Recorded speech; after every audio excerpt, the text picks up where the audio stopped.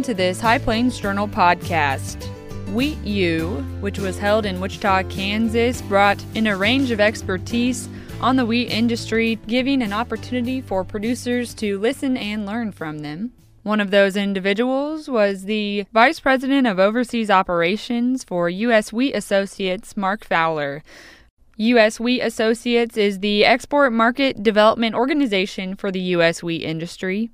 High Plains Journal's Bill Spiegel took a moment to speak with Mark and discuss the opportunity for producers to leverage quality through how they market their wheat. As Vice President of Overseas Operations for U.S. Wheat Associates, my primary responsibility is just between our producers and our administrative office and our 15 overseas offices that we have stretched across the globe. So we have 15 offices serving U.S. wheat producers in 12 different time zones on 5 different continents. But U.S. Wheat Associates is an international marketing company focused on enhancing the export value and the quantity of U.S. exports of wheat across the globe. And we become more competitive, so our mission at U.S. Wheat is even more important as we need to bring that value back to the producers. Mark, we've talked a lot today at Wheat U about wheat quality and the importance of providing quality wheat to our international customers. Tell us a little bit about some of your presentation, if you will.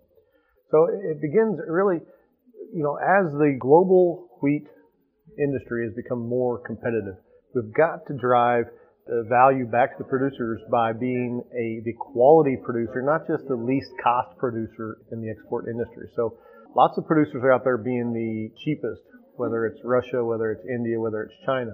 We need to be the best as far as quality and value. From the producer standpoint, that starts at the farm level. The farmer has to be able to capture the grain and store their grain and become more of a grain marketer and not just a grain seller. If you're a grain seller, you're just taking the price the market offers. If you can control your grain on farm storage, do better price discovery, know the quality of the grain, then you can drive that value back to the farm level.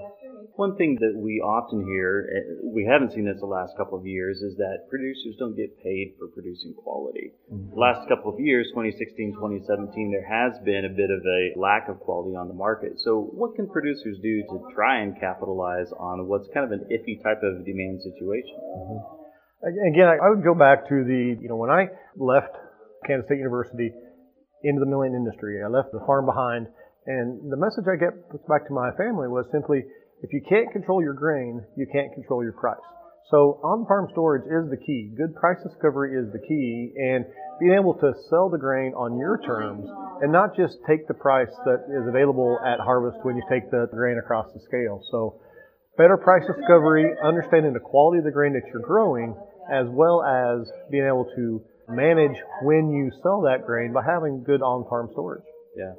So there are things producers can do then to kind of control their own destiny, if you will. Absolutely. I would argue that the producers who are marketing their grain are getting a better price for their grain than the producer that is simply selling their grain into the market at harvest or whenever they have to. There are demands out there. There are constraints out there that the producers may have to sell when it's not opportune due to financing situations or storage situations or other grains coming off the field.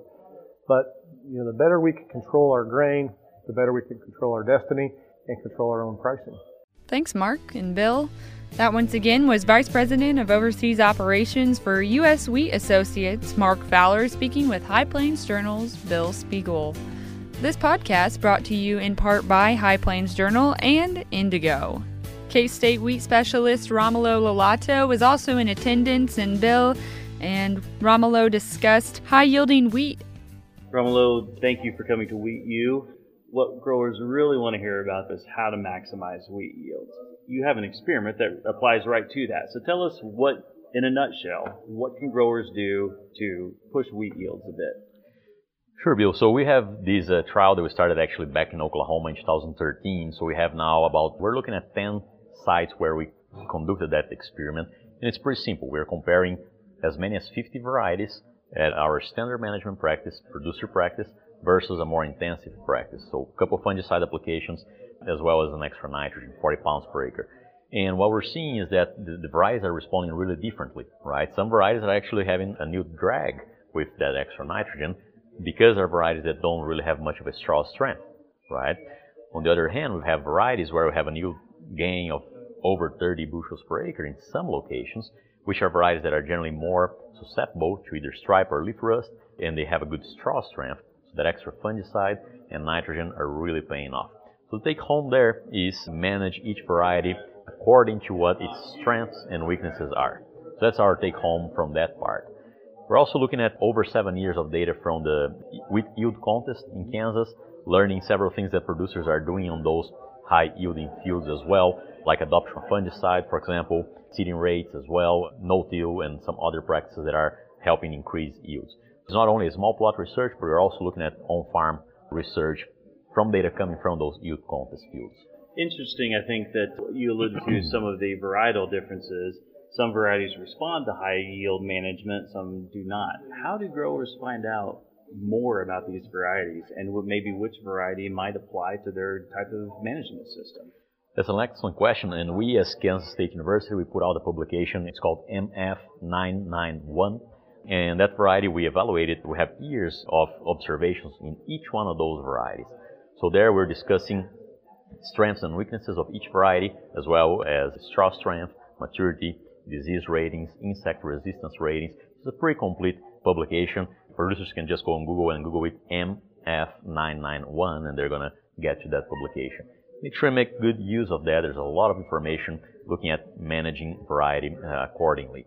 You've done some work that dives into not only obtaining high yields, but also achieving a high quality. So what are some of the things producers can take from your research into that? Definitely just as important for us to keep high yields is keeping high quality as well, so we have where to sell that product.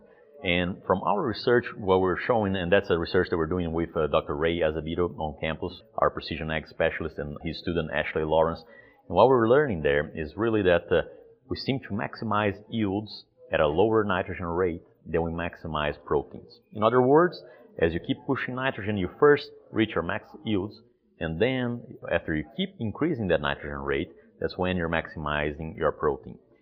So if we are below about 11.5, more or less, below 11.5 protein, we are leaving yield on the table. That's some research that actually came from Colorado State, but we're complementing that research. So looking at several different trials that we had over the last 2 years, over 10 site years, we're showing that for Kansas, whenever we look at soil nitrate plus the amount of nitrogen that we are applying as chemical fertilizer, we're maxing out yields at about 150 pounds of N per acre, total between soil and what we're providing. And we're maxing out protein a little bit later at about 170. So if we're shooting for a high quality, we need to go slightly higher on our nitrogen rates. Does that need to be applied at a certain time to capitalize on quality, or can we put it all on in the fall? What do you recommend? It depends on your system, depends on your soil, depends where you are in the state, right? But if you're in a fine texture soil where you're less prone to losses, you can go all beforehand, or you can split it with a spring application as well, as long as you have it on the root system whenever that crop needs, which is that spring green up. So if you're going that early up to jointing or so, we're still affecting yields and protein. If we're going later, so if you're going after boot stage, for example, you're only going to affect protein at that late. And it can be foliar broadcast, then we need to be worried about leaf burn. It can be streamed on as well. But important to remember that our research is also showing that over 80% of all the nitrogen that the wheat plant takes up is taken up by flowering. After flowering, we have very little room to still do anything. So if we want to affect protein, it's very important that we go up to flowering and still have the nitrogen out there and available to the plant so it can uptake and translocate into the grain and make that protein. That was K-State wheat specialist Romulo Lolato. Bill also collected a few remarks from K-State plant pathologist Eric DeWolf. He focuses on diseases in wheat and other small grains, and wheat streak mosaic was what Eric preached this year, with the severity of the issue being prevalent in Kansas among other states. Eric, here at WheatU in Wichita, and producers here are talking an awful lot about the big disease issue in 2017, which is wheat streak mosaic virus. Just tell me a little bit about how the problem occurred so badly in 2017.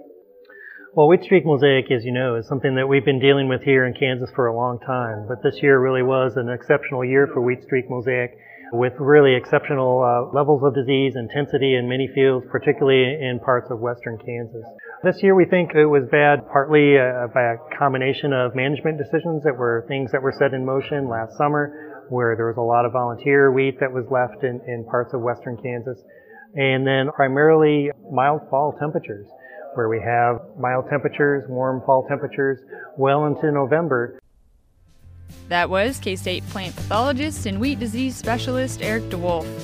The main sponsors for Wheat U are High Plains Journal and Indigo. Additionally, we'd like to thank Polanski Seed, American Ag Credit, Landall, Kansas Wheat Alliance, and IntelliFarms for their partnership with this podcast and the Wheat U event. Thank you for listening to this edition of the High Plains Journal podcast.